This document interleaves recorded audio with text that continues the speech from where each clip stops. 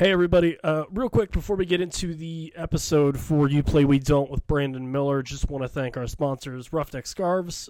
Check those guys out, roughneckscarves.com, your home for MLS, USL, your club. You can even have them make scarves for you for fundraisers and things like that. Really quality people, really quality scarves. Roughneckscarves.com, like I said, go check them out. Also, huge thanks to the Beautiful Game Network of podcasts, which we are always so proud to represent and be a part of and be heavily involved in. Mike is the reason that you're listening to these podcasts in more ways than one. He's the guy that I send all these off to, and then they get uploaded. So big thanks to him. Check out the whole network, bgn.fm. Also check out our written side of things. uslnews.com is the direct link to that. And then on Twitter, at the BGNFM or at USL Written. Or sorry, at BGN Written. Our guest this week, Charlotte Independence goalkeeper Brandon Miller, former Rochester Rhino, former Harrisburg City Islander. Not only is he, consistently a number one goalkeeper in the USL, he also has time to run his own business. Plug him, check him out, DVO26, spelled out. So it's DVOTWOSIX on Twitter, as well as check out Prime Focus Goalkeeping, Prime Focus GK on Twitter as well. Really solid guy, really laid back. I've said multiple times I love talking to goalkeepers, and Brandon was no exception, so I'll stop talking, only to continue talking. Hope you enjoyed the episode, and we'll talk to you soon. Take care. Good now or whenever I'll figure it out. Cool. I joke around with, I talked to Prosper, who's one of the Steel guys, that I do a cold open for these, so I don't actually know how to intro, because I've already said who you are and geeked out over who I'm talking to. So Brandon, what's going on, man? Not much, honestly. I actually just got back to my place, was working with a couple youth goalkeepers tonight, so got a session in with them, which was good. You just always have to be working with or being a goalkeeper, I feel like, is a theme in your life here. Honestly, recently I've noticed a lot. Everything I do is just surrounded with goalkeeping. I go to practice, I play goalkeeper, I work with the brand, it's a goalkeeping brand. I do coaching, try and help the youth, it's all about goalkeeping. So, that's just where it is right now. And I'm enjoying it, so that's the important thing. It's all that matters, right? Yeah. Yeah, so I don't want to jump around too much. I took notes, so let's. You're a Charlotte kid, so you're kind of back in your hometown now, so to speak, which is probably kind of a surreal experience for you. But one of the questions that we got on Twitter, and one that I'm always interested about, was, A, did you grow up playing soccer, and then B, what led you to, or when did you kind of figure out that you were actually a goalie? Yeah, I grew up playing soccer. I started when I was probably 5 years old. My dad, who's now deceased, but he started me in soccer, and so I guess it was one of those things where I always felt like I wanted to, keep that going for him. But when I was 5, I remember I played in the field. I loved scoring goals and running around.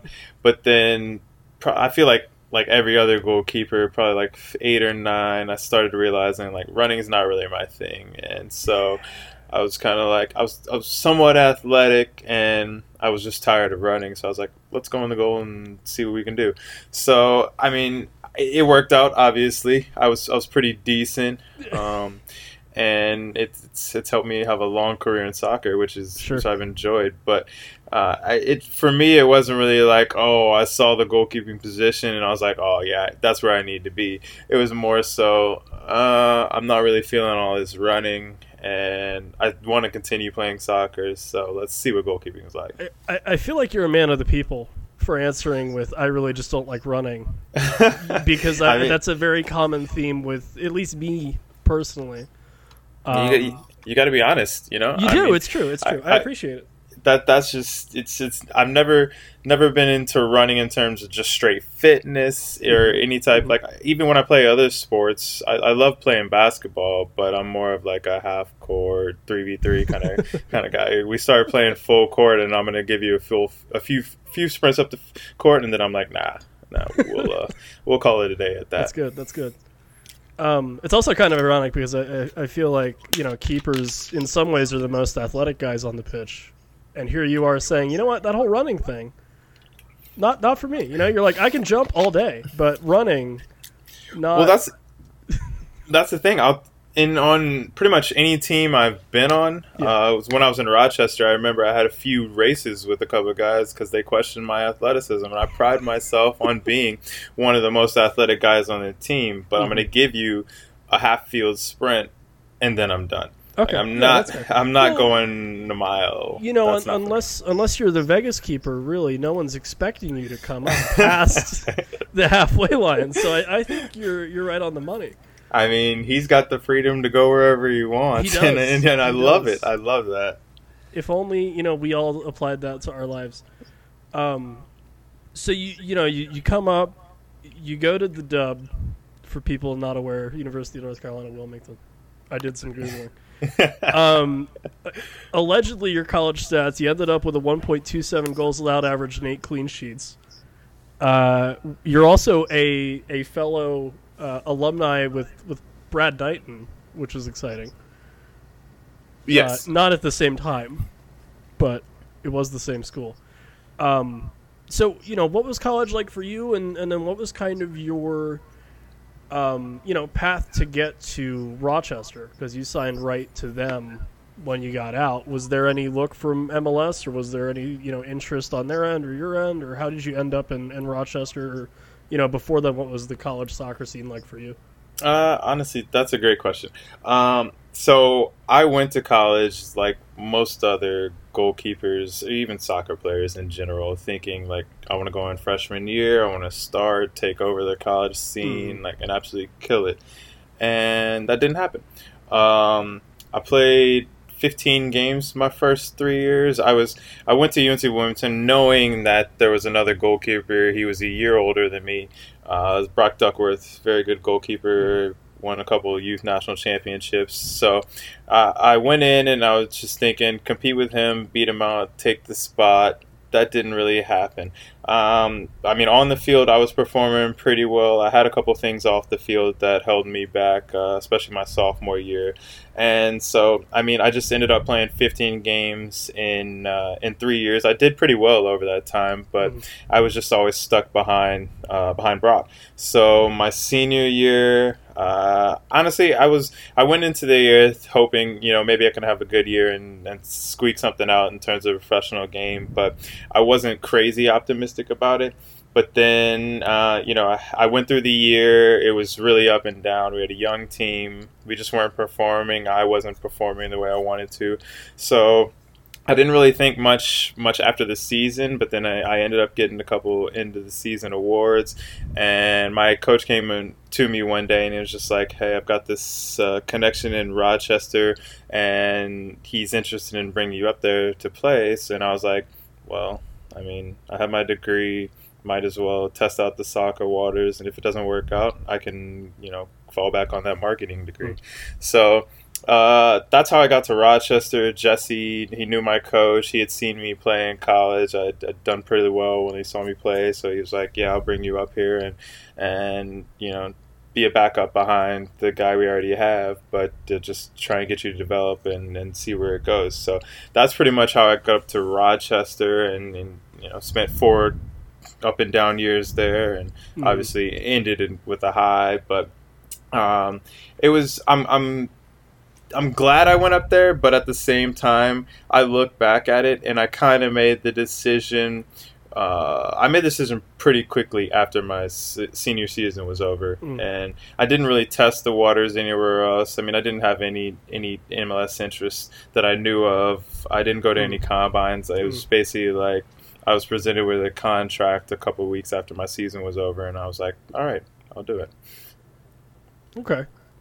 Yeah, and that's one of those things where I don't know. I feel like a lot of the guys you hear about, or at least a lot of the guys that I've interacted with, are always like, yeah, I went to the combine, or either that, or actually, at least a lot of the guys on Bethlehem, it seemed like they picked up little knocks or something right before the combine and didn't necessarily go. So, I think a lot of people look at it and they say, well, why would you take the first deal that's kind of thrown in front of you? But at the same time, you don't really know if you go to a combine that there's one, that you're going to get drafted or that there's going to be a deal that follows or anything like that. So, I mean, I think for you it was, and obviously you're here, so if I'm wrong, jump in. But, trying to make the best of a situation that you knew as opposed to, putting yourself out there and putting more work into something that wasn't necessarily a given. If that makes sense? Yeah, I think it's, like you said, it's a gamble. But something I've learned over the years, especially the past 2 years with starting this goalkeeping brand, Prime Focus Goalkeeping, it's like you got to gamble on yourself.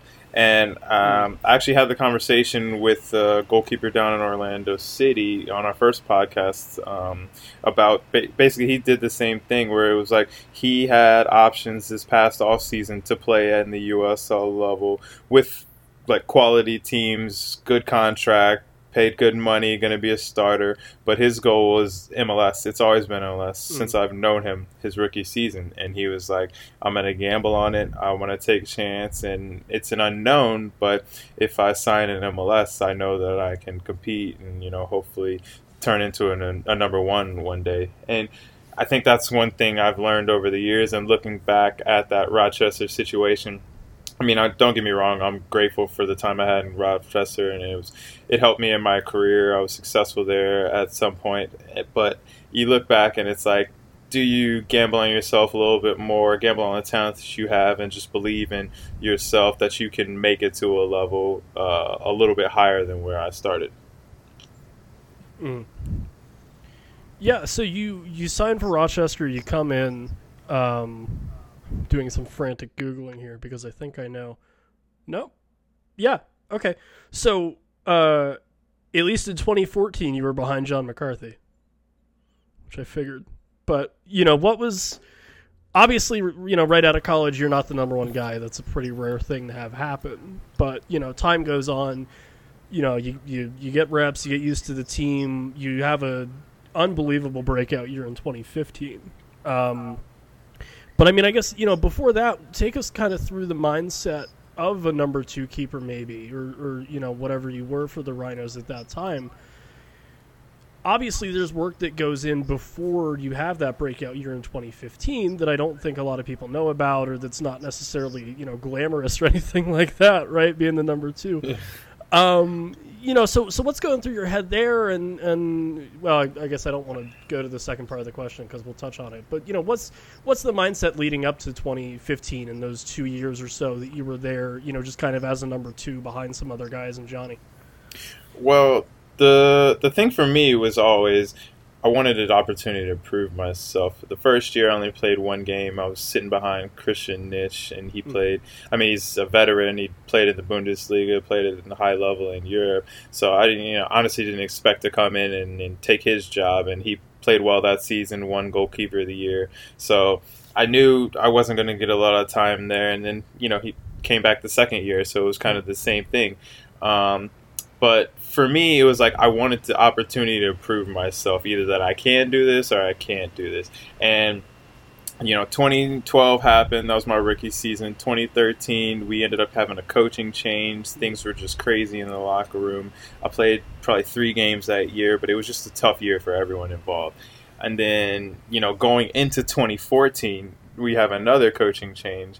I'm out of contract. I'm coming off a shoulder surgery. So, there's a lot of things behind the scenes people don't really know about. They just know, you're coming back to a team that you've already been on. Well, I was coming off surgery, literally had surgery in December and was still rehabbing when preseason started, going into a season where I'm playing for a coach that I'd never met before. Mm-hmm. He'd never seen me play before. So he was like, you can come into preseason, prove yourself, and, maybe we'll work something out. So I ended up coming in preseason, did well. They offered me a contract, but they had already signed John, and they had to deal with the Revs. So basically, they got a goalkeeper on loan from the Revs too, Louis Sofner. So I'm in 2014, after being a backup for the previous 2 years, I've turned into a number 3 where I'm not even, making the game day roster. So I went through a whole season. I was playing pretty well as well in training. Like every day I was pushing the other two guys. The coaching staff was impressed with me. I was happy with where I was at. I just wasn't getting any opportunity. So going into 2015, my goal going to preseason is like I want to get that number one spot, or I want to at least get more playing time. And like I was playing for a coach, Bob Lilly, who likes to play two goalkeepers anyway. So I'm in knowing at worst I can be a backup and get significant. I mean, 8-9 games at least. Right. But it's kind of the thing where little things happen that can change the whole trajectory of your career. And so like they brought in a goalkeeper from Scotland. His name was Sean Murdoch, and they basically signed him to be the number one. But it turned out his paperwork didn't go through until like the second or third week of the season. Well, somebody had to start the season, so I end up starting the first 2-3 games of the season. I do well, and by that time, I mean, Bob was like, you're going to be the number one, and we'll let the other guys battle out for the job behind you. And I mean, I was fortunate enough to play 21, 22 games that season and have a pretty good year. So like, it's little things like that can, if his paperwork goes through 2 weeks earlier, who knows where I would be today or where I would have been that season. The butterfly effect, as it were, right? Exactly. Oh, it's crazy. Oh, in case people don't know, by the way, if you're listening and you're not super familiar with the ins and outs of goalkeeping in terms of who plays when, to have 9 games as a number 2 is more common now, I guess, with all the MLS2 sides popping up and playing probably 2 or 3 keepers a year. But, I mean, to be a standalone team with 2 goalkeepers playing, half the games is crazy. Right. If you're not in a Bob Lilly system, it's not as common. Yeah. So, yeah, I mean, we'll talk about it. 2015, and I was trying to dig around because I don't know if Mitch Hildebrand or which one is it? Diego Restrepo broke either of your records, but .64 goals allowed average, 13 clean sheets in 2015. You get goalkeeper of the year, and then what probably means a little bit more for you, the regular season championship as well as the USL Cup that year. What's it like being the goalkeeper for a team that goes on and wins the whole thing? And then, is there any part of your year where you're going, man, I'm really not letting guys pass me like I should? Like, are you keeping track of clean sheets at that point, or do you just kind of go to the end of the season and then, someone tells you, hey, you got 13, and you're like, great? I'll be honest, I wasn't really paying attention to it until someone started mentioning there was a record. Honestly, I didn't really care about it. I just remember going into every game like I had the confidence that we were going to win, and obviously, as a goalkeeper, you don't want to let in goals. But right. I think the USL helps a lot with that. Their marketing team posting the Golden Glove race every now and then they started talking about the record. So I was like, we might as well go for it. So I think towards the end of the season, it honestly was a little bit of a burden. I felt relieved. I remember the night that we broke it, I was just like, good, that's over with. Like, let's win a championship now. I didn't really want to focus on it too much, but I mean, it feels good to have the record. But I mean, even now, it's going to get broken soon, and I could care less about that. Fair enough. Yeah. And, I think you're the first USL Cup winner we've had. Pretty sure, or at least you're the first USL Cup winner that played a major part in, winning the title. And obviously you've been back in the postseason since. What's it like to get there and to win the trophy? I mean, obviously you're not gonna. I would be stunned if you're like, oh, it was terrible. But what's it like being that guy, and then to get kind of some of that veteran leadership and things like that come with it, because you're by no means the oldest guy on the field at any given time, but you're a guy that's definitely been there and can definitely help people that haven't. Well, to the first part of the question, I mean, obviously, like you said, it's a great feeling winning a Right. championship, but it's tough. You know, it's a hard grind, and that Mm. especially the way we did it, where we were pretty much the number one team for most of the season. So teams are coming at us every single game, and I remember like we played Louisville like 4 times that season, Mm. and they were just it was those were just the hardest battles of the season. But we're getting everybody's number one shot. But I remember the big memory I have is the week before the championship game. Just knowing that feeling and knowing like you're one of 2 teams left training. Like everybody else is at home. They're packing up their stuff. They're just sitting in their living rooms, and we're out on the training field. And you got the camera crews all out there. You got the USL head guys heading over to your city, like getting set up, trying to get everything ready for that last game of the season. So I mean, it was an amazing feeling, and it's definitely something I'm never going to forget.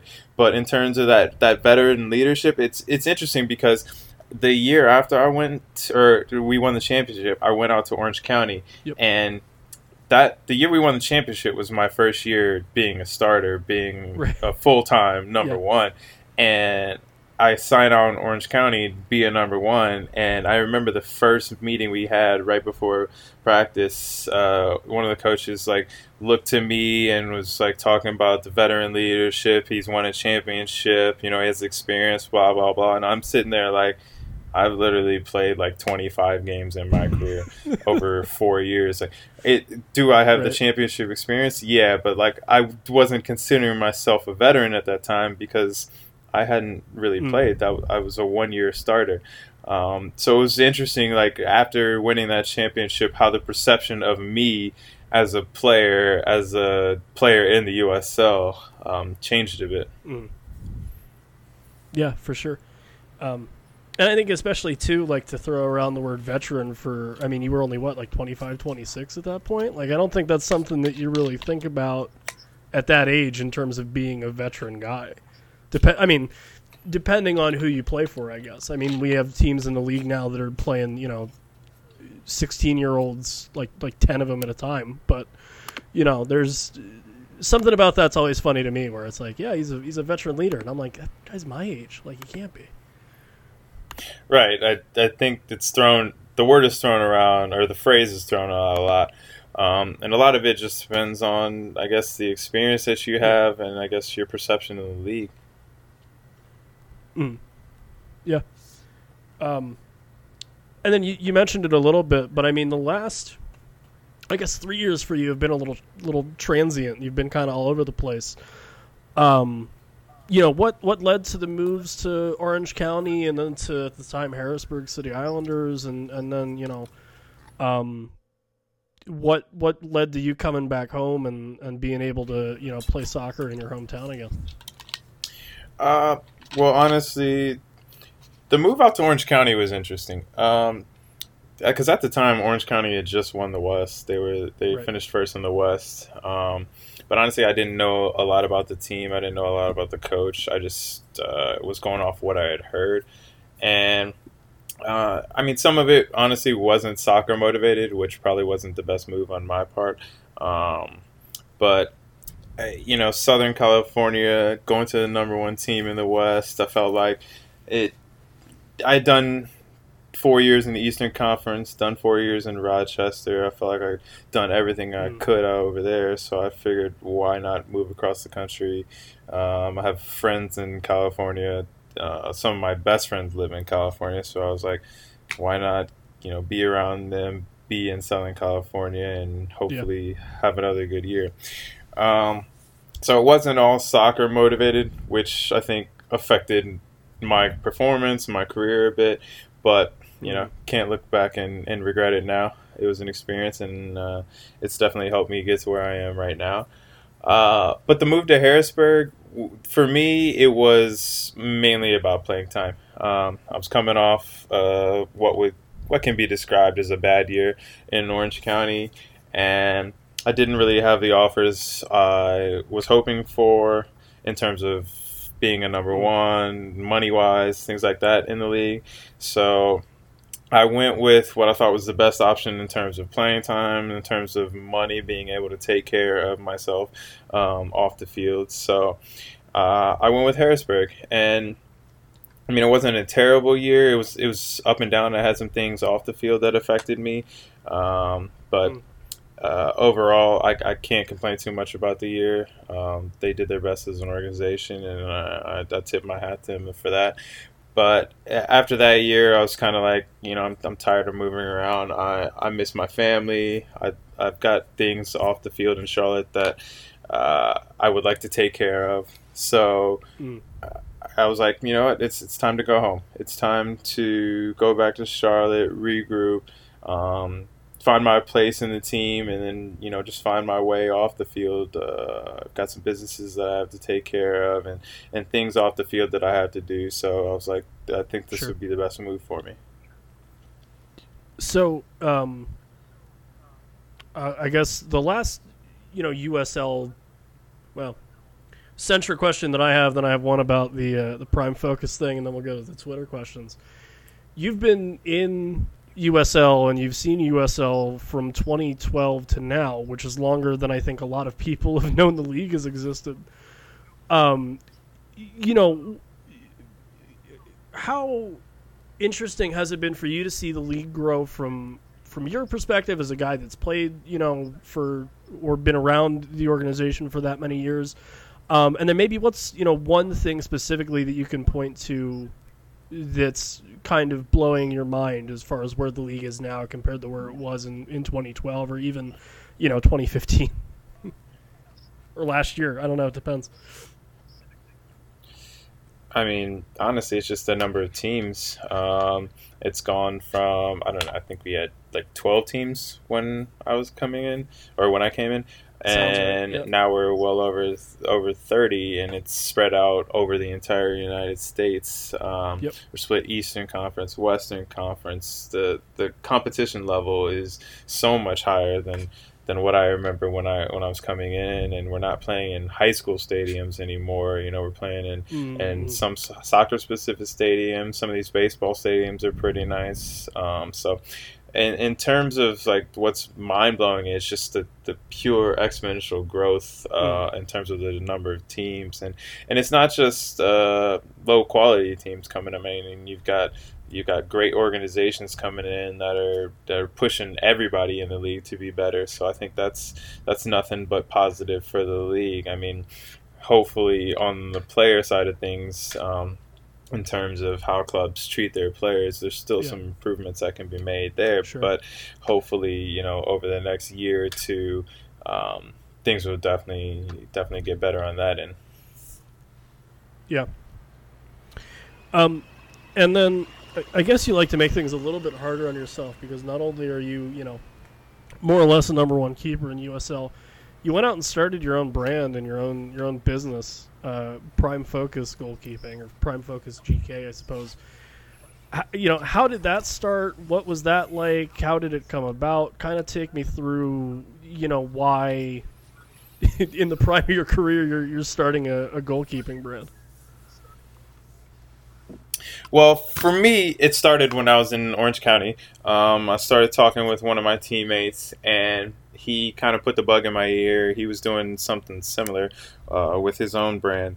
But I had a glove deal in Orange County. It was a good glove deal, especially for a USL goalkeeper, getting paid to play and getting paid to wear goalkeeper gloves. You can't really beat that. So I had a great deal, but for me, coming off the year that I had, I felt like I wasn't getting the marketing push in order to further my personal brand. And so I just started thinking a little bit more, and I was like, how do I market myself so that my profile is a bit bigger? And I was like, well, why not start a business? Why not, instead of relying on someone else to market you, why not market yourself? And I thought about different ways I could do that. And then I was like, well, you could start your own brand and not only market yourself, but be more immersed in goalkeeping, where you can actually help other people as well. So I felt like it was the best way to reach the masses in terms of goalkeeping. And I just felt like it was. I've always wanted to own my own business, so I felt like, why not start a business with something that you're good at and something that you love? So that's kind of the mind behind it, the thought process behind it, and I mean, it's grown into. I mean, we're not massive yet, but it's grown into something that I think has a lot of potential to help a lot of goalkeepers. Because it's not just about goalkeeper gloves, not just about T-shirts. We've got the blog, we've got the video blog, we just started the podcast, we do training videos, so that we're truly trying to reach all aspects of goalkeeping and inspire goalkeepers at all levels to realize like there's a lot of different paths to being successful. So you can't just like see David De Gea and be like, I want to be him, I want to do exactly what he did, because it's not going to be that path. You got to carve your own path, and there's going to be ups and downs, there's going to be roadblocks, but as long as you stay persistent and consistent, you're most likely going to be successful. Fair enough. So we have a bunch of Twitter questions. By a bunch, I mean a handful, like 5 or 6. Where do I want to start? Actually, yeah, no, this will tie in. This will be great because you just get to tell me how wrong I am. So both the guys on Talking Jacks ask you questions. So Alex said, "What is the biggest misconception that fans and pundits have about goalkeepers?" So if you ever wanted to put us on blast for being wrong about you all the time, here's your setup. Oh, you're going to be wrong, but it's not going to be in the way you think. The biggest misconception, the biggest problem I have with people who cover goalkeeping and goalkeepers in general, they make comments of goalkeepers, is that they say there's absolutely nothing the goalkeeper could have done about that goal. Nothing irks me more than that, because there's no statement that is any more wrong. Like, I feel like, maybe not all the time. Some goals you just have to put your hand up and say, that's a great strike. But sure. On 95% of these goals that you watch Premier League on the weekend, Bundesliga, MLS games, pundit Taylor Twellman, he's one of the biggest pundits who does it, and it annoys me so much. He's always like, oh, there's absolutely nothing the goalkeeper has done about that. There's plenty that the goalkeeper has done. He just didn't save that one. That doesn't mean he's a bad goalkeeper. That doesn't mean he's constantly making mistakes, but he hasn't done well enough there. So it just annoys me, because I feel like there's usually something a goalkeeper has done about it. It's just that you don't understand goalkeeping enough to say, oh, well, he, his angle was a little bit off, or oh, he didn't get that extra step in, or that push, or so. I mean, I feel like it's kind of lazy punditry, but I mean, I can't fault people too much because they're not immersed in goalkeeping like I am. Fair enough. Yeah, it's so basically what you're saying is we're giving way too much credit to the striker, just at all times. Exactly. There sometimes they put it top corner, and it's like, you know what, you can't save that. But most of the time, it's a good strike that could have been saved, possibly. It's everything before the actual, I guess we'll call it a save attempt, that we're not kind of taking into account. Where it's, hey, maybe if you were back a step or two or whatever, you would have been able to get there. Okay. Right. All right. Fair enough. We've all been put on notice, everybody. So there you go. Matty Dub, I'm gonna butcher this. Clada Mahaha, I suppose. People got weird Twitter names, man. I don't know. Are there? This might be like a goalkeeper union question for you, because I know you guys all talk to each other. Because I don't think any of the Rhinos were, I guess, for the 1 year. Is there any noticeable effects of being on a USL team that's affiliated with an MLS team? Is the question. I actually just had a conversation with a goalkeeper who is on a MLS2 team, and I've had numerous conversations with goalkeepers who've been on MLS2 teams, and I think the main thing is it's kind of hard to get playing time. as much because a lot of the MLS2 teams like to give their first team goalkeepers who aren't getting a lot of games down with the second team, and so it's kind of hard signing. Like if you're strictly signed to the USL team, I won't say it's not about merit or it's not about who's the better keeper, because I mean no team wants to win or no team wants to lose. Sorry, right. But it's not always fair. That's just the way it is. I mean that's sports in general, but it's just tough being in that environment when you're working hard every single day, you're playing well, and then sometimes it may just be like they need to get that number 3 some games. So you just got to be patient. Yeah. I mean, to follow up, there's a couple, I think, MLS2 sides that don't sign a USL keeper at all. Right, because they've got academy keepers, they've got the number 3 with the first team, so it's like what's really the point when you're trying to develop guys with that second team to get to the first team. So yeah. Second one from him, what role do team captains have at the pro level? And I guess I'll kind of follow up with, especially as a keeper, what are you looking for out of a captain, especially if it's a guy who's not on the back line, who's not right there next to you? For me, I think I always think back when anybody asks me at a captain, the first person I think of is Jeff Larentowicz. When I was in New England, I trained in New England in college a couple different times, and he was the person that stood out to me the most because he was just the most vocal leader. When things weren't going well, he was letting guys know like they need to pick up their level. He was basically running training without being the coach, and it was just the most noticeable thing that I took away from my time in New England. And so that's what I've always thought about when I think about a captain at the pro level. I want somebody who's a true leader, who's not afraid to get into guys and let them know like things need to be better, you need to be better, as a team we need to perform better, and just lead by example, going out and performing on a consistent basis. Obviously Jeff Larentowicz has been in the league for I don't know how many years. I think ever is what you're looking for. Yeah, I think he may have started MLS, but he's performed at a consistent level. He's done it on multiple teams.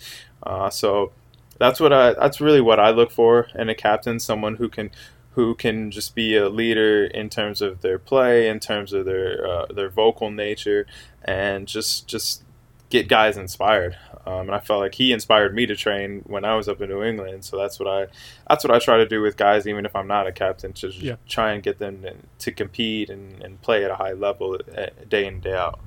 And then the last one, and I'm kicking myself for not thinking of this and asking it to everyone, because I think it's a great question, and it's kind of a nice inside, it's something a little light. What are you listening to after a win? What are you listening to after a loss?